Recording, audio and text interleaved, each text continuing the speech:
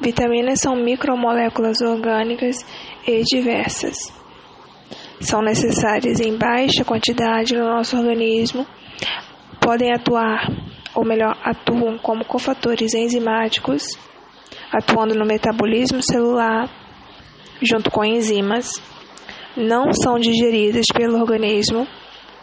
Quando são ingeridas, a absorção é direta pelas células, porque são micromoléculas. Vitaminas hidrossolúveis são as vitaminas do complexo B e a vitamina C. Por serem hidrossolúveis, a sua absorção é muito rápida e a sua eliminação pelo organismo também, porque são absorvidas pela água e são eliminadas pela água também rapidamente do nosso organismo.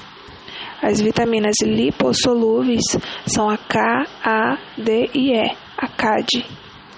A absorção delas no nosso organismo é lenta e a sua eliminação também é lenta, porque elas ficam armazenadas no tecido adiposo, em lipídios.